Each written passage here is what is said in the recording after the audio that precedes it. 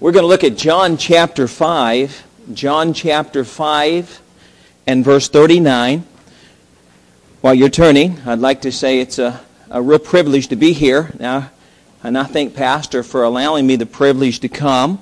I'm usually in small churches. The smallest church I've ever been in, there was 4 of us, counting me. That was the pastor, Pastor Turner, and then his dear wife, Chris. And then there was one dear lady, a member of the church, and they said, "Would you come back?" That's not a very good financially. Yeah, I'll be more than happy to come back. Yeah, amen. I don't. When God stops supplying, Brother Stevens gets to go home. I don't care if that's heaven or back in Florida with my dear wife. Either I know she would appreciate. It would be better if I stayed for her. Debbie's not here. She traveled with me for 10 years. I've been married 39 years. And so y'all can do the math in a minute when you get some more figures. And so it's been 39 years. And she was traveling with me most always until she went in for a gallbladder surgery, which was to take an hour and a half.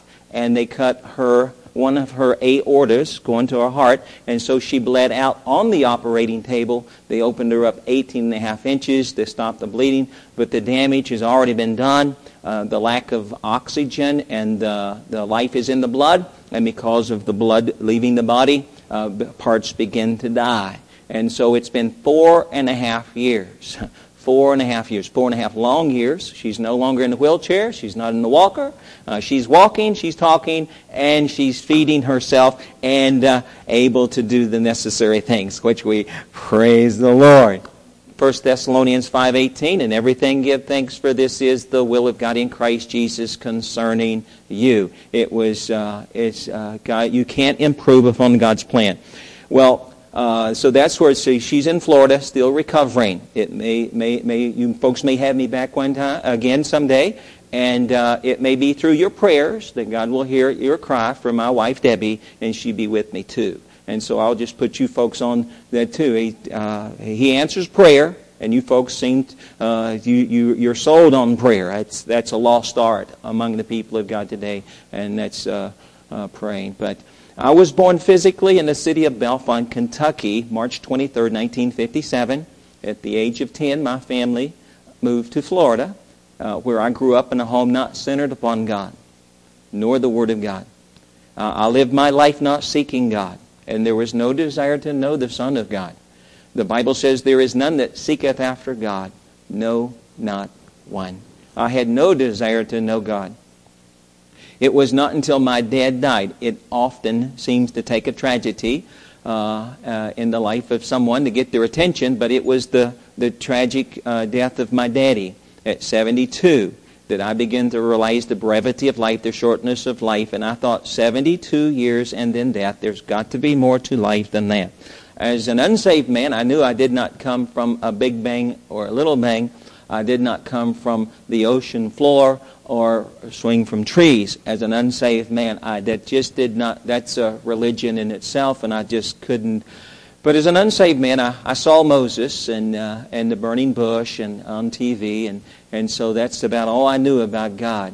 And so my daughter, she went to church. Some people came knocking on my door, some kind of like you folks. I'm sure you go out and knock on doors. Well, someone like you came to my door, and they wanted me to come to church. I said, "I'm not interested in going to church. Leave me alone. But maybe you want my daughter." Maybe my daughter. She was 3 years old. My daughter was 3 years old when someone took an interest in her, took her to church, and they wanted to know if we were interested in what we are teaching your daughter. And that may be a help to you. If you get the little one, go back. And I said, "No, God is good. The heavens declare the glory of God." And I didn't know Him personally, but He knew me.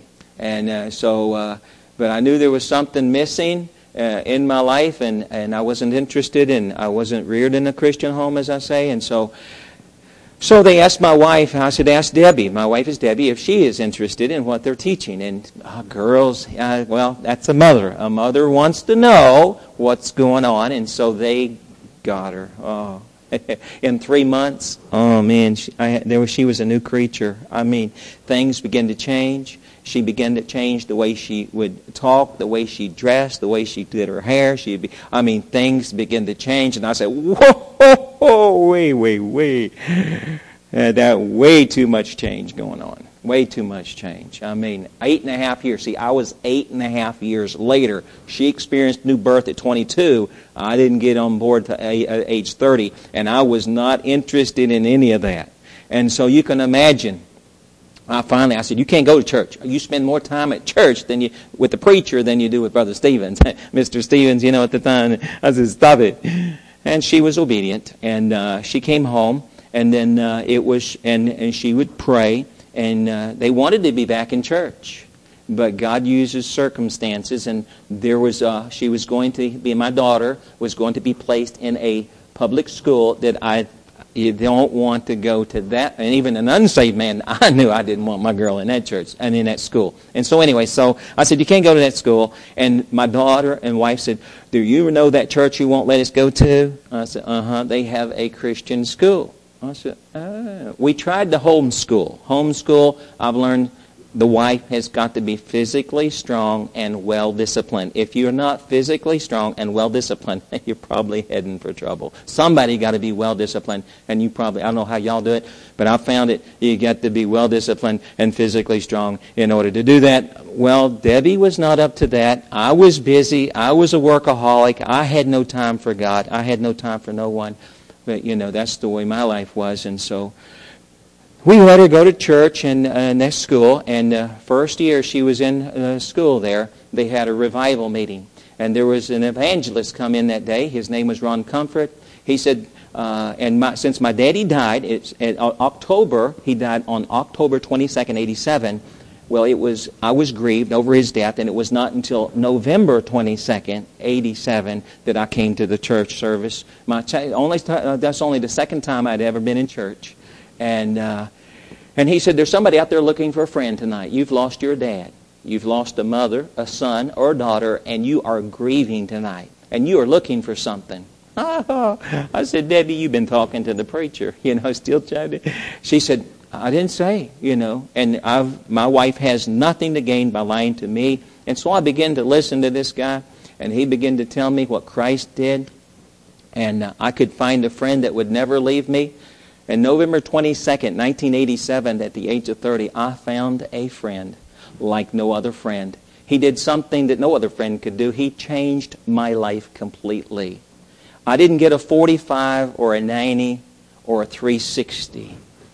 No, Brother Stevens got a 180. Everything changed. Everything. Old things are passed away. Behold, all things are become new. That happened the moment of my conversion.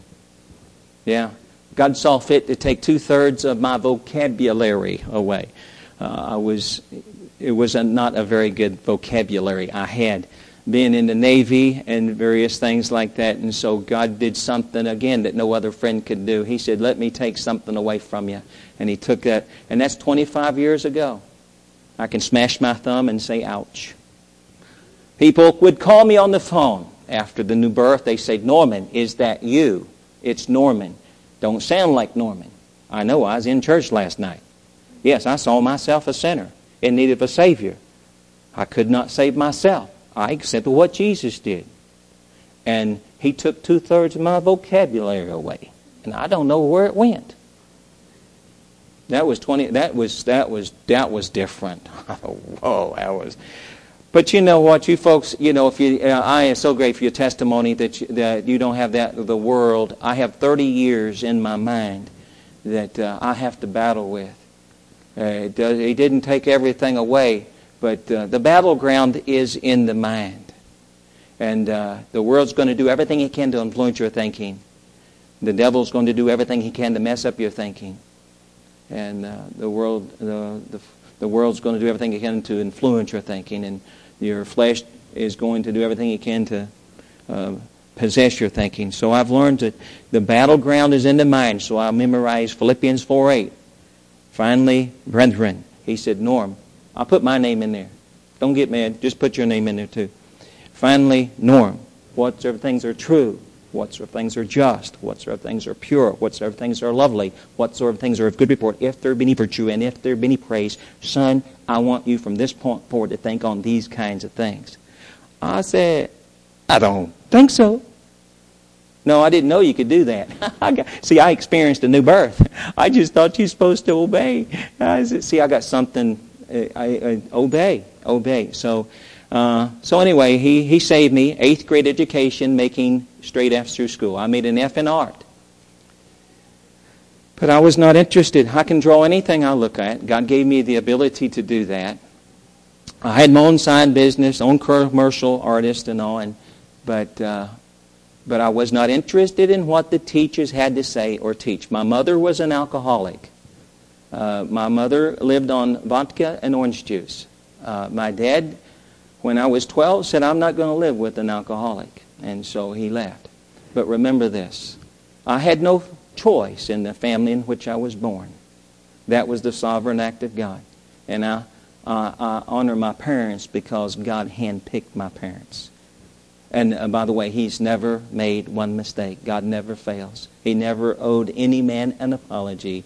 And so it's choices that we make. If you lose your anger, if your anger and your temper goes wild, don't blame that on your upbringing. Blame that on King Sin. King Sin. That's another message in itself. But anyway. So shortly after my conversion, 8th grade education, making F through school, I'd never read a book before in my life. I could not pronounce the word therefore at age 30. And I'm sure some of you folks can do a lot better than that. Well, I told my wife, God called me to preach. She says, I don't think so. She says, you can't read. I said, well, I don't think that's a prerequisite there. Now I wouldn't have said that because can't even spell it. But anyway, I just knew God called me to preach, and I'd have to plug in tapes, Scorby tapes, and just keep. I wore out 3 complete sets before I realized you could take them and keep a set and just wear that one out. But anyway, but God called me to preach, and they wouldn't let me in Bible college. At 35 years old, I had to go back and get me a GED. It took me 3 years. I had to learn to read, and so it was 5 years later. I missed that thing 3 times. The way I'd take a test, I'd say, okay, it must be the 3rd one. I'd write the 3rd one at that. Okay, that one hurts, so it must be number 2. Don't do that. But anyway, that's the and then I tried. I said, well, I'll fill in all the blanks. So I just filled them all in. That didn't work either. So I think they felt sorry for Brother Stevens, Mr. Stevens at that time, and said, "Oh, well, again, I was born again." They felt sorry. It was the regular school system, and they tried to help me and the best they could, and I think they just passed me. And so then I get to Ambassador Baptist College, get my house in order, get my family in order, and now I try to love my wife as Christ loved the church, and be the dad that I'm supposed to be in the home with God's power, and try to be the father all to be in the home. So now. You say, so that was 5 years, and then I went to college, and then they stuck me in, they gave me an entrance exam, and they wouldn't let me in college without taking an entrance exam, and I knew I was in trouble. I said, can you help me? And she said, what word is that, Mr. Stevens? I said, and, A-N-D. What part of speech is it? And I said, what part of speech is it? I said, I didn't know parts have speeches or speeches have parts. What you talking about? And conjunction, I did not know. Why not? Well, no one taught me. And so, hey, be grateful you got somebody going to teach you. And so I said, ma'am, at 35, I don't know what a noun is, an adjective, adverb, and I've never diagrammed a sentence before. She said, I can help you, Brother Stevens. Stuck me in 8th grade English. Then she realized that I was not ready for 8th grade English. At 35 years old, they took me back to 3rd grade English. Mrs. Betty Bond, she said, Norman, you are not ready for 8th grade English. She said, let me take you to 3rd grade English. And 3-4 hours a day, 3-4 days a week, she tried to help me learn my being verbs and help me to diagram sentences. I said, ma'am, I wish you took me back to preschool. I never got my phonics. I never got the phonics, and so I have a hard time with that. But God is, I am what I am by the grace of God. And Philippians 4:13 says, I can do all things through Christ which strengtheneth me. And so then they stuck me in speed reading. At age 35, I'm up to 138 words a minute, from 0 to 138 words a minute in 5 years. And then they gave me a comprehension test. I said, what's that? They wanted to see if I was comprehending anything. I said, you want me to think and read at the same time? Norman never done that before. I guarantee you, he ain't never done that. So my comprehension rate was less than 35%. Yes. But by the time I finished that class, I was reading over 500 words a minute, and now I'm comprehending over 85% of that which I take in. And you have not because you ask not. As God, if you've learned anything, you've got to give God the credit. And I just did not know. Someone taught me you're supposed to ask questions. I said, why, you read? I mean, do it all at the same time? Never done that before. And so who and what and where and why and how. And so that changed everything. And then so I graduated. I aced my Greek. Graduated on May 3rd, 1996 with a Bachelor of Biblical Studies degree. I majored in the Bible and in evangelism. I minored in pastoral theology and missions, lacking 2 classes, having 3 majors in 4 years with a 4.0. I said that not for applause, and I said that to say that what God has done for me, He can do for any Christian on the planet. Romans 2:11, God made it very clear, I am not a respect of persons. And so if you thought God would give you everything you asked for, you would rarely stop the act of asking. And so when God saved me, He took 2/3 of my vocabulary away. I didn't know Him very well, and I'm going to share with you in a few minutes. I know Him better now than I knew Him 25 years ago. So when He saved me 25 years ago, I heard about this prophet who took a rock and stuck it under his head for a pillow. I thought, well, this is going to be a lot better than that rock. And I said, Lord, you saved me. And you took 2/3 of my vocabulary away. And I said, I want to read this book, but I figured it'd take too long. And I figured if you just go ahead and put something up there, And so I took it to bed. And I laid like this here. I said, it sure be nice you put something back. I woke up the next morning. Well, Norman, you as dumb as you was when you went to bed. I'm a little slow, but when I get it, I got it. You know what I'm saying? I thought that was I didn't think God loved me. He didn't connect all my wires. And I'll share with you in a minute, all my wires didn't get connected. I thought He was, but He was doing me a favor. I just didn't know it. I'll tell you what. So anyway, I opened this thing up like this here. I opened it up and I said, Lord, let me help you. As if I didn't know Him that well. I figured He just needed help. He couldn't get through that thick cover. I didn't know nothing about God. I'll tell you, I didn't know nothing. But I figured He could do that. And I said, well, flip something back. And I went to bed that night. Woke up the next morning. You as dumb as you was when you went to bed. Did you quit? No, I didn't quit. Let me tell you what happened. I opened that book. I'm going to tell you the secret. Spirit of God, teach me truth. He won't do for you what you could do for yourself and won't do because you have no character. I mean, that would have been too easy. He says, that's the easy way, Norm. No, you got to discipline yourself. Oh. God will not physically pick you up, throw you into your chair, and open the Bible and say, read that. You know that? You know that, right?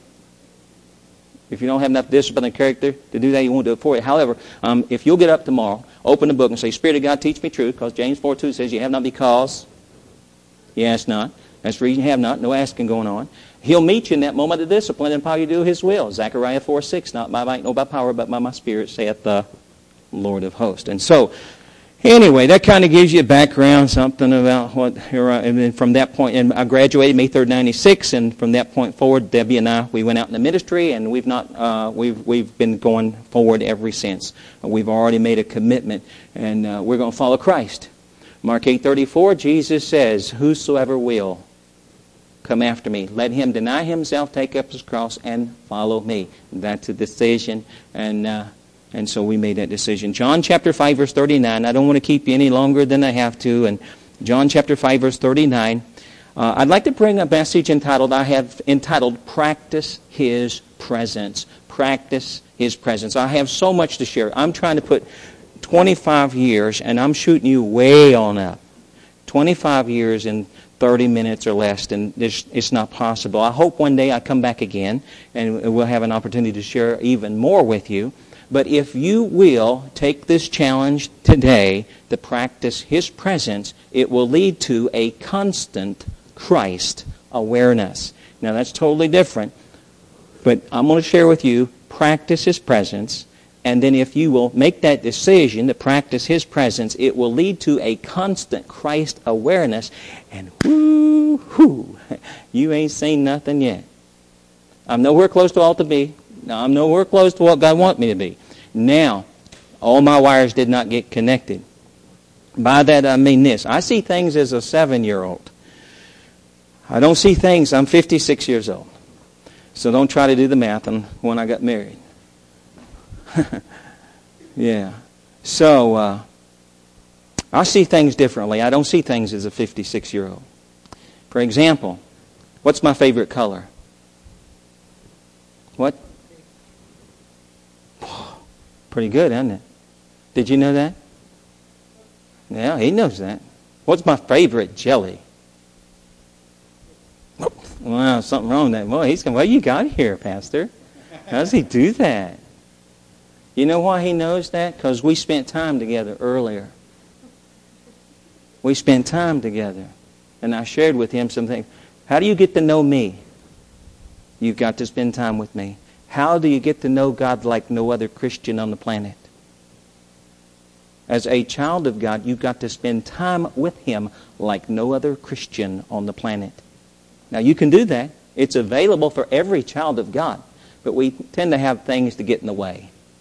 A job, career, hobby, sports, TV, video games, big house, downsize, stop the overtime at work.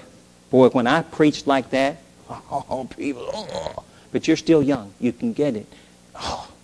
It's usually the 9-year-old that get it. Well, anyway, I was trying to share with this concept with this one church, and in Sunday school, the folks knew my favorite color. And in the morning service, I said something like this: what's my favorite color? Well, the people in Sunday school were like Evan. They said green and grape. And everybody looked like, huh? What's he talking about? And then I went to this young man. Well, he was an elderly man. He was sitting up here. And I said, what did you hear? He said, you're an evangelist. You love money. The reason you like green is you just love money. Well, that was interesting. You see, because we hear something different. And then I went to this other gentleman, so I said, what did you hear? He says, you a John Deere tractor man. You love the John Deere tractor. You a John Deere tractor. And then that intrigued me, and I went to one other fellow, and I said, what did you hear? He said, you a Green Bay Packer fan. You a cheesehead. You a Green Bay Packer man. I thought, wow. And then I went over to that there's a little boy right over here. I said, son, how old are you? He said, I'm 7. I said, well, what did you hear? He said, your favorite color is green, and you love grape jelly. I said, hey, how come you folks didn't hear what he heard? Isn't that amazing? Resentment. I go, definition, resentment.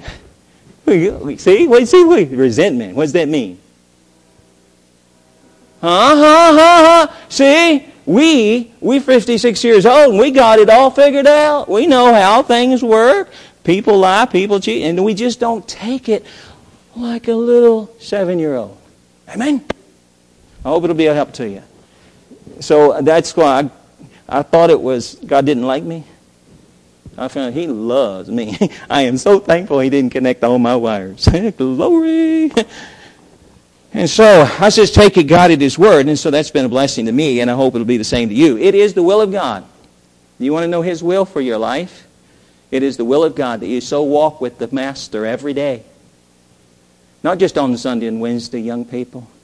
You walk with Him. Walk with Him like no other Christian on the planet. It is the will of God that you so walk with Jesus every day that your heart will burn within you as He talks to you and while He opens to you the Word of God.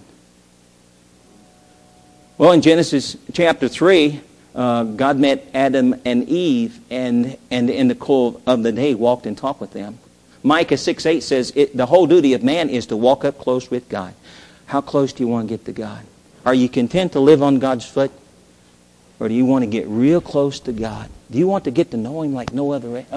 Makes you nervous, don't it? Yeah, not everybody wants to get that close to God, Evan. But you can. Draw nigh to God, He'll draw nigh to you. Get to know Him. Most of God's people like to stay on the foot. 5-year-old girl, 8-year-old girl jumping up and down on their bed. They're looking for the garage door to open. They know when the garage door opens, Dad will soon be in the front door. So they're playing on the bed. The 8-year-old, don't be doing that. No jumping on the bed. I got to put that in there because don't be coming back at me. Never mind. Don't be jumping up and down on the bed. Got that? But these two girls, they were jumping up and down on the bed. They're waiting for the garage door. You'd be surprised what kids hear. You know what I'm saying? Don't do it. So anyway, these two were jumping up and down on the bed, having a good time, and the 8-year-old shoved her 5-year-old sister off the far side of the bed.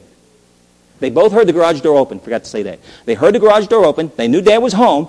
And the 8-year-old girl wanted to be first, so she shoved her sister off the bed. Now, she jumped off the bed, opened the bedroom door, ran down the stairs. Dad walked in the front door. Shoo! She slid across that hardwood floor, caught hold of Daddy's leg, sat down on Dad's foot. That's where most of God's children are today. They choose to live on the foot of God. Stop. Come on. There's so much more to the Christian life. Well, by this time, the 5-year-old girl picked herself from the bedroom floor, made her way out the bedroom and down the stairs, and she began to make her way toward Daddy. Her 8-year-old sister looked back at her 5-year-old sister and said very brashly, "See, I have all there is of Daddy." As she made her way to the 5-year-old made her way to Daddy, Daddy now bent over and picked up his daughter, and they embraced each other, and Daddy wiped away her tears, and now she's going to respond to her sister who says, "I'm saved. I'm born again. I'm a Christian." Yes, you may be saved. You may be born again. You see. But look up here. Daddy has all there is of me. She says, "See, I have all there is of Daddy. I have all." Yeah, but look up here. Daddy has all there is of me. Question. Does Jesus have all there is of you? What are you holding on to? God knows how to get what the child of God is trying to keep from Him. Now, you'll learn that the easy way or the hard way. Please don't go the hard way. Please don't do that. Trying to help you. God knows how to get what the Christian is trying to keep from him. And so, let me ask you something. What is it that will cause your heart to burn within? Here it is. The Word of God taught by Jesus Christ Himself. That will cause any Christian's heart to burn within. That will cause your heart to burn within. Many of God's children don't know what that's like. They don't know what it is like to walk, talk, and fellowship with Jesus Christ every day and have their heart burn within as He reveals Himself to you. And this is practice His presence, which will lead you to a constant Christ awareness. We'll notice two things. Number one, the Bible is a book about Jesus. Number two, the Bible teaches you about His presence. Lord, help me quickly now convey something of Your Word. I want to be a blessing and a help and encouragement to these young people. Mom and Dad, pastor too, his dear wife. Oh, and maybe there's some visitors. I don't know the folks here that well, but I do want to be an encouragement and a great help. I pray that You might do something. Open the hearts and the minds of Your people, that we might walk like no other generation before us. And we'll be careful to give You the glory and the praise in Jesus' name. Notice, number one, the Bible is a book about Jesus Christ. In John chapter 5, verse 39, Jesus simply says, do something for me. Search the Scriptures. Did you know that's something you've got to do on purpose? Search the Scriptures. Study to show thyself approved unto God, a workman that needeth not to be ashamed, rightly dividing the word of truth. And remember, He never told you something that you could not do. We need to start calling God the truth and calling the flesh the liar. We need to look at the Word of God and say that it is the truth, and look at how I feel and say it is a lie. He never told you something that you could not do. Be ye holy, for I am holy. Let all bitterness, wrath, anger, clamor, and evil speaking be put away from you with all malice. And then he said, stop your complaining. Philippians 2:14. Do all things without murmurings and disputing. So he never told you something that you could not do, right? Still thinking on it. But it's the truth.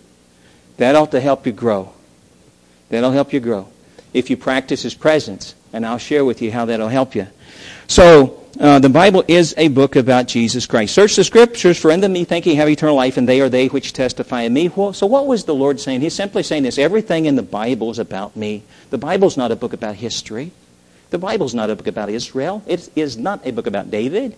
The Bible's not a book about Abraham, Isaac, or Jacob. The Bible is all about the Lord Jesus Christ, your Savior and friend.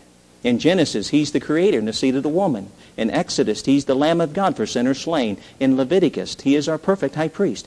In Numbers, He is the star out of Jacob. In Deuteronomy, He is the prophet like unto Moses. In Joshua, He's captain of the Lord's host. In Judges, He's the messenger of Jehovah. In Ruth, He's the kinsman redeemer. In 1 and 2 Samuel, He is the despised and rejected king. In Kings and Chronicles, He's the Lord of heaven and earth. In Ezra, He's the teaching priest. In Nehemiah, He is the builder of the work. In Esther, He is our Mordecai. In Job, He is our risen, returning Redeemer. In Psalms, He's the great shepherd. In Proverbs, He is our wisdom. In Ecclesiastes, He's the forgotten wise man. In Song of Solomon, He's the rose of Sharon and the lily of the valleys. In Isaiah, He is our suffering substitute. In Jeremiah, He's the Lord our righteousness. In Lamentations, He's the man of sorrows. In Ezekiel, He's sitting upon the throne. In Daniel, He's the smiting stone. In Hosea, He's David's great king. In Joel, He is the Lord of bounty. In Amos, He's the rescue of Israel. In Obadiah, He's the deliverer about Mount Zion. In Jonah, He's the buried and risen Savior. In Micah, He's the everlasting God. In Nahum, He's our stronghold in the day of wrath. In Habakkuk, He's the anchor of our faith. In Zephaniah, He's the midst of judgment and cleansing. In Haggai, He's the smitten shepherd. In Zechariah, He's the branch. In Malachi, He's the Son of righteousness. And don't you see, your heart ought to burn within you as He talks to you and while He opens to you His Word. In Matthew, He is the King of the Jews. In Mark, He's the servant. In Luke, He's the Son of Man. In John, He is the Son of God. In Acts, He is our ascended Lord. In Romans, He's the Lord our righteous.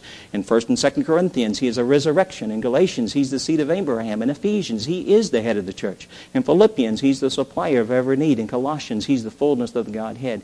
In 1 and 2 Thessalonians, He is the returning Lord. In 1 and 2 Timothy, He is God manifest in the flesh. In Titus, He is truth. In Philemon, He's the Savior of slaves. In Hebrews, He is our high priest. In James, He's the judge that standeth before the door. In 1 and 2 Peter, He's the chief shepherd. In 1, 2, and 3 John, He is our advocate. In Jude, He is our security. In Revelation, He is the root and the offspring of David and the bright and morning star. And brothers and sisters, your heart ought to burn within you as you walk, talk, and fellowship with Jesus Christ, and as the Son of God talks back to you through His Word and through the Spirit of God living in you. If you can get past complaining and grieve the Holy Spirit. Right. Never told you something you could not do. I'm just saying 25 years later, you ought not be complaining like a first grader. You see what I'm saying? As you mature, 2 Peter 3:18, but grow in grace and in the knowledge of the Lord and Savior Jesus Christ, you'll get it. Just stay at it. Don't quit. We need some young people like you. Come on, get in the fight. Let's go on. Okay, the Bible talks about a fire that burned within Jeremiah's heart. In Jeremiah chapter 20 and verse 9, the Bible says, but his word was in mine heart as a burning fire shut up in my bones. So what was Jeremiah saying? He's simply saying this. Listen, when I open my heart to TV, no. When I open my heart to the Green Bay, no. Vikings, no. When I open my heart to the Word of God, no. God's Word got into my heart and it set a fire within my soul and it burned within. You can count on it. Anytime the Lord Jesus Christ meets with you and opens to you this book, the Word of God, it is going to cause your heart to burn within. Let me ask you something. Can that happen to you today, Evan? Can that happen to you? Huh?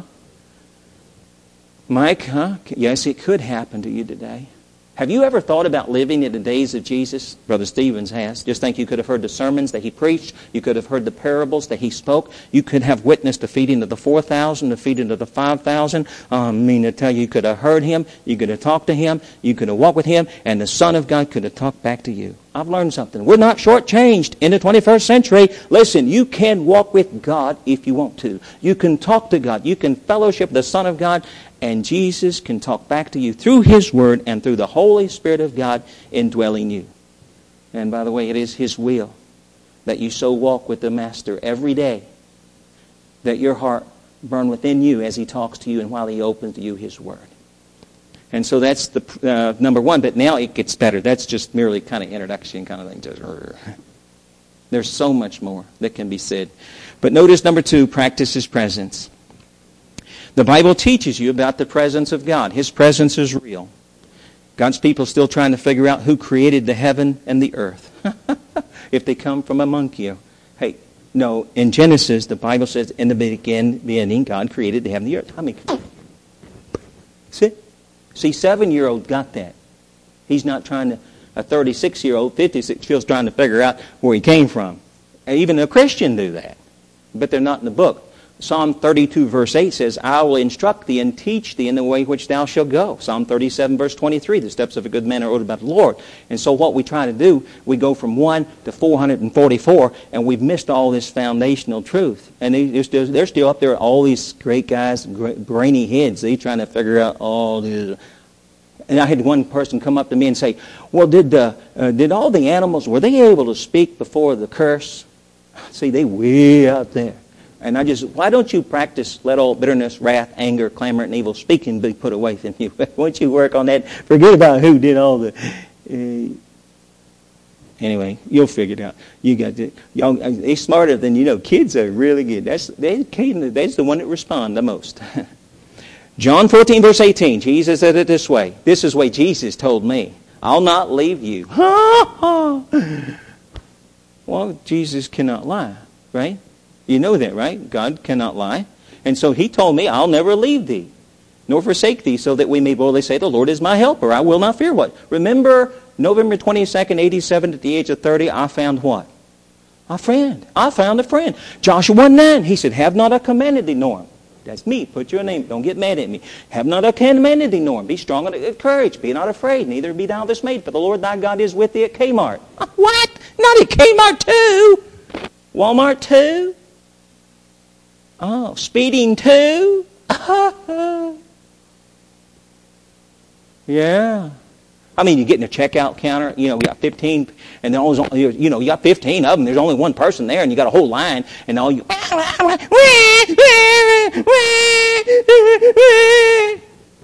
Okay, who indwells you? That's not a trick question. If you're saved, born again, you got the indwelling Holy... Say it like you might mean it, okay? Say you're still trying to figure out if He's real or not. Yeah, you got the indwelling Holy Spirit now, and you say, wah, wah, wah. If I kept that up, you folks would just finally go, Norman, shut up!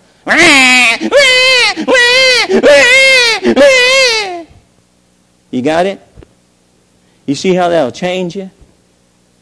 Stop your complaining. Never told you something you could not do.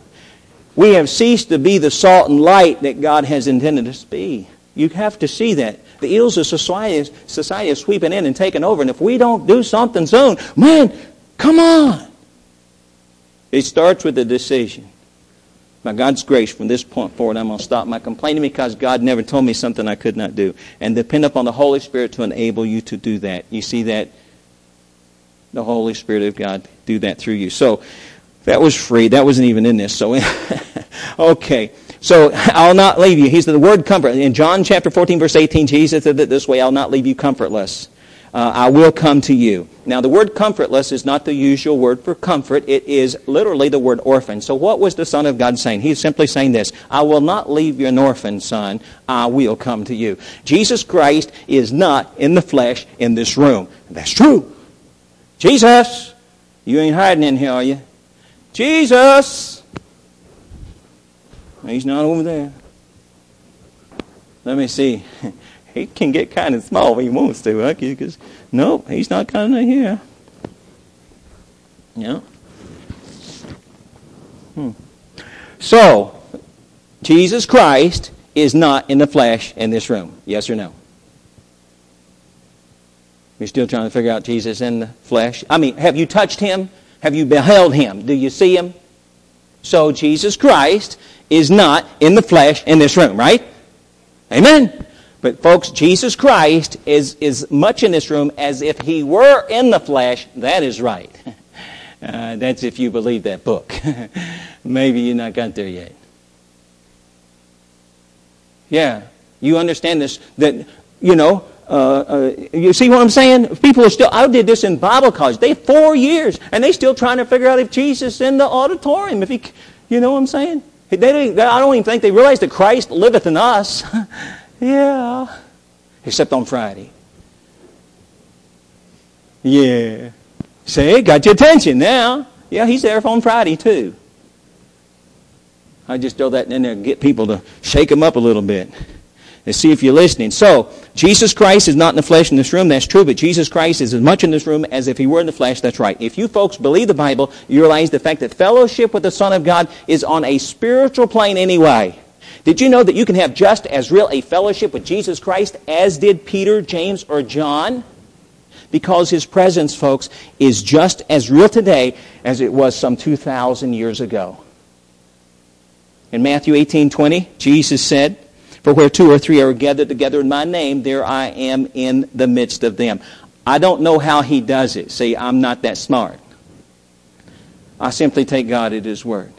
He told me in His word, where 2 or 3 are gathered, and we gather together in His name, He said, there I am in the midst. I don't know how He does it, but Jesus Christ is in this very room. Don't you believe that? You're still trying to figure out if it's true. Don't you believe that Jesus Christ Himself in the person of the Holy Spirit of God indwells your very body? I hope you believe that. Galatians 2:20. What was it saying? Galatians 2:20. You know that. I am crucified with what? You know that, young girl. I know you girls. You old enough to know that. I'm crucified with Christ. Nevertheless I live, yet not I, but... Oh, no, that's just religious talk. What are you talking about? Hey, what do you mean Christ liveth in me? What are you trying to tell me? Huh? Was that just religious talk? Or does He mean that Jesus Christ literally indwells you? Folks, if Jesus Christ indwells you, and He does, if you're saved, I'm telling you, His presence can be real to you. You can walk in the presence of Jesus Christ every day. You can walk every day in the presence of the Lord in your life, and He can open to you the Word of God as surely as He did to His disciples some 2,000 years ago. Only 2 times in the Word of God is a man called a friend of God. Abraham is called God's friend. I'll kind of speed it up. Always time to quit. Y'all going to have to call me back, huh? Y'all still, okay. You probably got a long way to go. I got 2 hours yet tonight. So, but I'm in no hurry. I guarantee I'm in no hurry. He told me, okay, only 2, you thought you didn't know a Southern boy can talk this fast. Then I was going to go, double time. I triple time. Only 2 times in the Word of God, a man called a friend of God. Abraham called God's friend. James chapter 2, verse 23. And he was called a friend of God. Moses is called God's friend. Exodus chapter 33, verse 11. The Lord said, "And the Lord spake unto Moses face to face, and the man speaketh unto his friend." Now you can read in the Word of God that God talked to Moses, and Moses talked to God. Moses worshipped in His presence. Moses dwelt in His presence. Wow! That must have been exciting, don't you think? To walk with God, to talk to God, to fellowship with the Son of God, and have Him talk back to you. Don't you want that? Don't you want to walk with God? Don't you want to talk to Don't you want to talk to God? I say, they usually don't never forget it. Don't you want to walk with God? Don't you want to talk to God? Don't you want to fellowship with the Son of God? Don't you want that? Amen. Whosoever will. Not every child of God wills. But whosoever wills to come after me. By my side. Huh? Well, it's a decision. Come, walk with me. By my side, as my friend, as my companion. You're still thinking about it, huh? Hey, see? What if you stayed in the chair, man? Walk with me. By my side, as my friend, as my companion. And when I tell you to jump, jump. Jump. Amen. Go sit back down. Amen. It is that simple. As you choose to walk with the Master, and He talks to you through His Word, through the Spirit of God, you are to obey Him. You are to do what He says, go where He wants you to go. If you will bring your life in total submission to Him, then you will discover what the Christian life is all about. But not every child of God chooses to live that sort of life. There's 4 reasons why. I don't have time to go into that. 4 reasons why God's people will not walk with the Son of God. 4 reasons why. But do you want that? Don't you want that? Don't you want to walk with God? Praise the Lord. Did you know that if Jesus were to come into this room and start speaking, He would not say one more word than what is revealed in the Word of God? In other words, we have everything Jesus Christ would say to us if He were speaking by His voice anyhow. We have it right here written down in the Bible, and the presence of God in your life is as real as the presence of God with Moses. Do you folks remember the story of the men on the road to Emmaus? Double time. In Luke chapter 24, verse 32, He said, "Did not our heart burn within us while He, Jesus, talked with us by the wind, while He opened to us the Scriptures?" Can that be said of you today? Do you walk with Jesus Christ? Do you practice His presence? Do you realize the fact that tonight you are in the presence of God? And God is in your presence? Now that'll change the way you fellowship in the church and the way, no more bubble gum underneath the seat, no more trash on the floor, Jesus in the room. It'll change the way you clean your house and the way you drive, the way you stop, and everything. It'll change everything. When you read the Word of God, if you can read the Word of God every day, and if your heart is open, you'll say, "Did not my heart burn within me today as I walked, talked, and fellowship with the Son of God as He revealed Himself to me?" That is available. It is available for every child of God on the planet who is willing to do something. You knew there had to be a catch, didn't you? You know what the catch is? Live a godly life within His presence. Yeah, Ezekiel 11:5 says, "I know the things that come into your mind, every one of them. You can't even have a dirty thought." Matthew 5:28, "Whosoever looketh on a woman to lust after her hath committed adultery with her already in his heart." Dirty mind, filthy mind, you've already lost power with God. God's people are still trying to figure out if He's in the room. Oh, we're in a mess down here. We need some young people. Come follow. Do live for God. And so, you got to live a godly life. Is that biblical? Titus 2:12.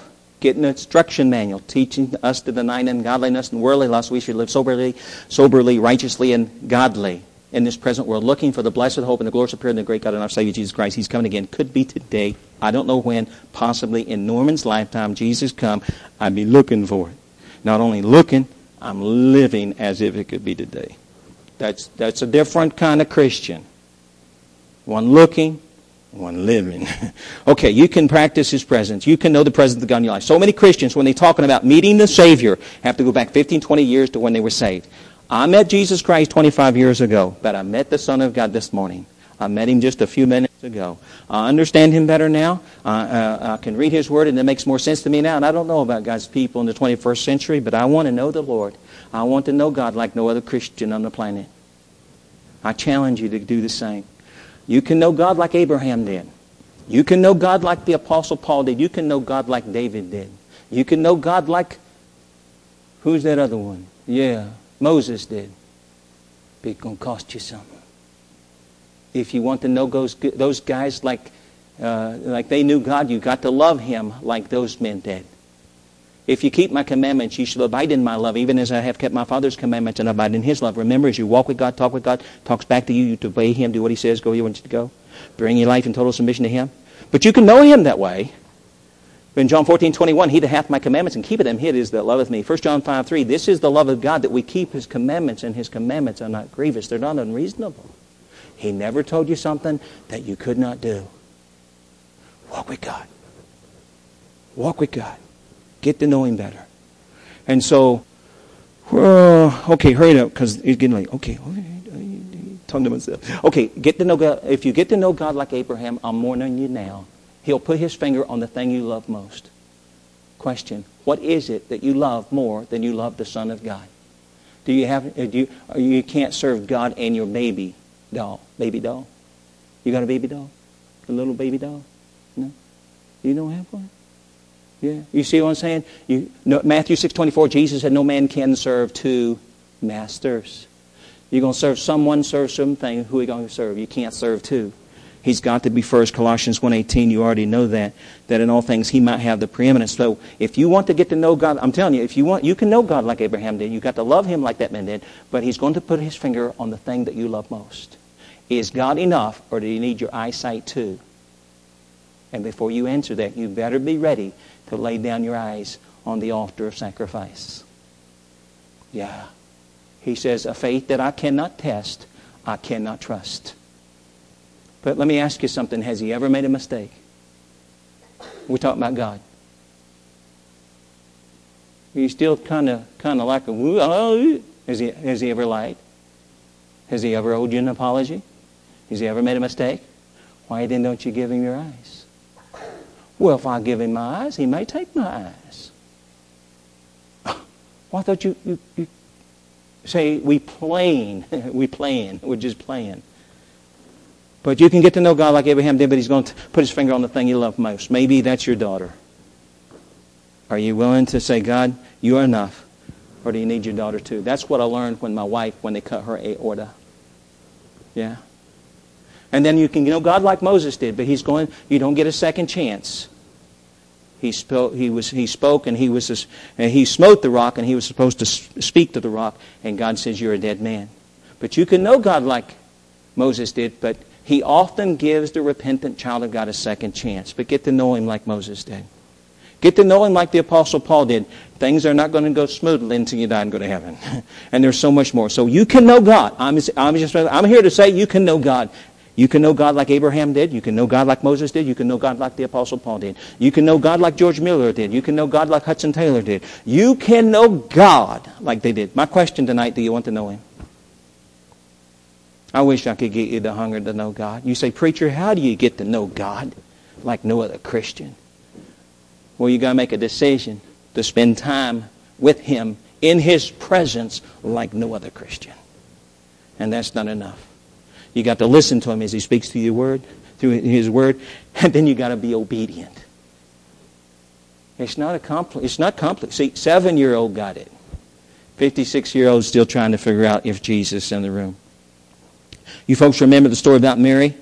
She was so very busy running around the room, cleaning the house, washing the dishes, getting things ready for supper. She looked around the room and she saw she saw Mary sitting at Jesus' feet, listening to his word, and she said, Jesus, tell her to get busy and help me. In Luke chapter 10, verse 41, Jesus said, Martha, Martha, thou art careful and troubled about many things, but one thing is needful, and Mary has chosen that good part which shall not be taken away from her. Perhaps you're like Martha. Are you so busy today that you have no time for the Son of God? You have no time to walk with him? You have no time to fellowship with him? You can see why I'm not very popular anymore. Not very popular anymore. I speak to you in truth and I become your enemy. Isn't that sad? I'm not telling you something you don't know. I've just been able to connect the dots along the way.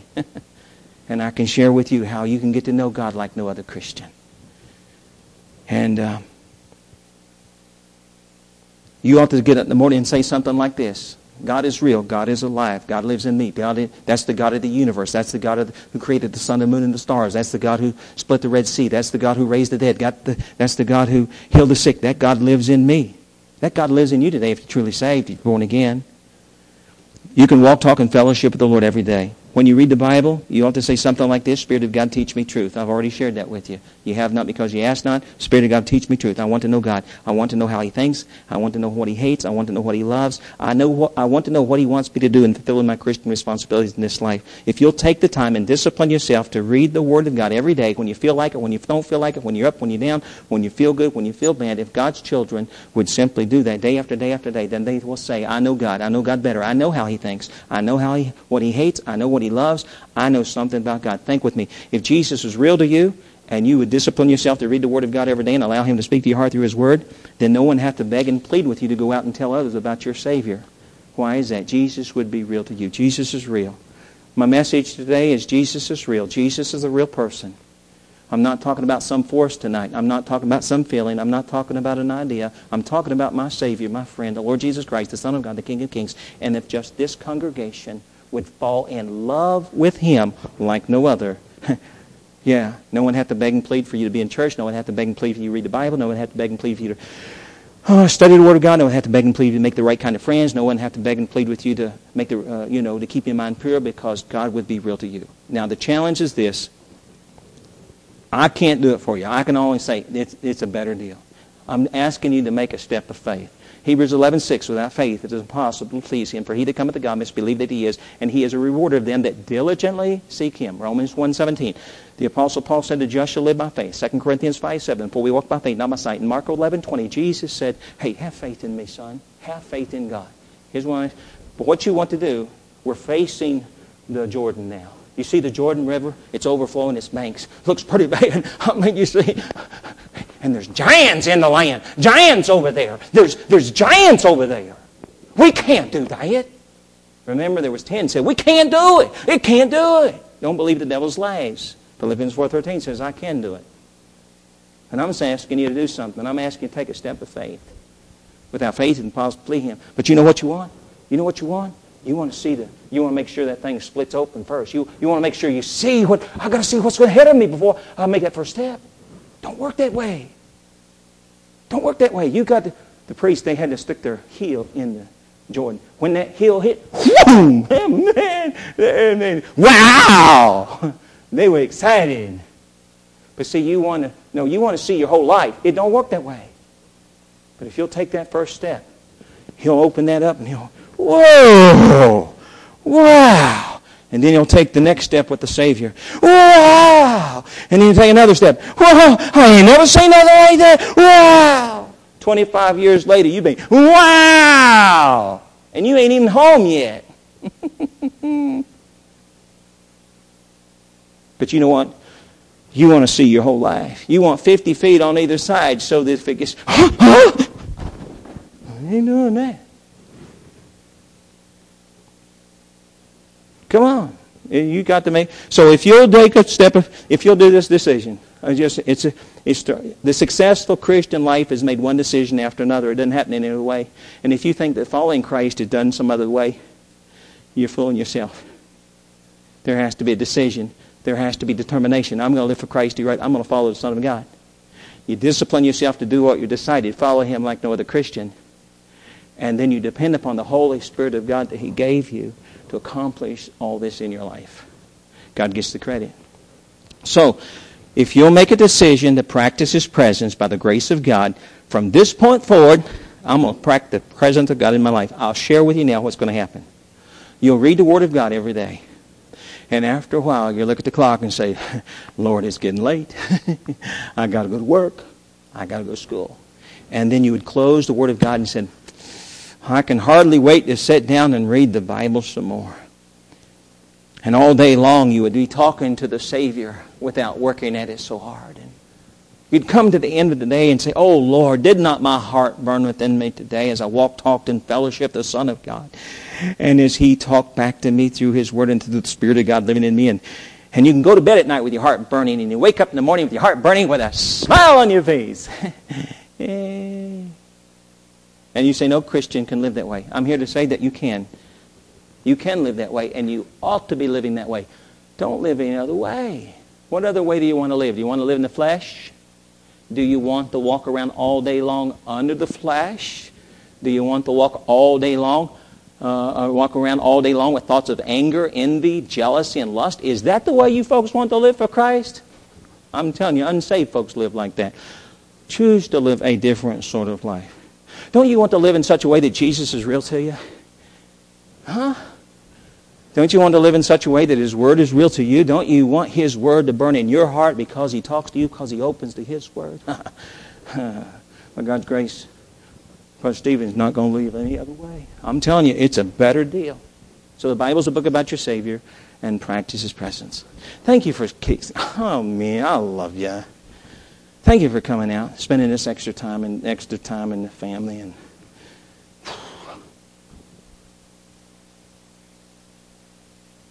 love you. Get to know Him like no other.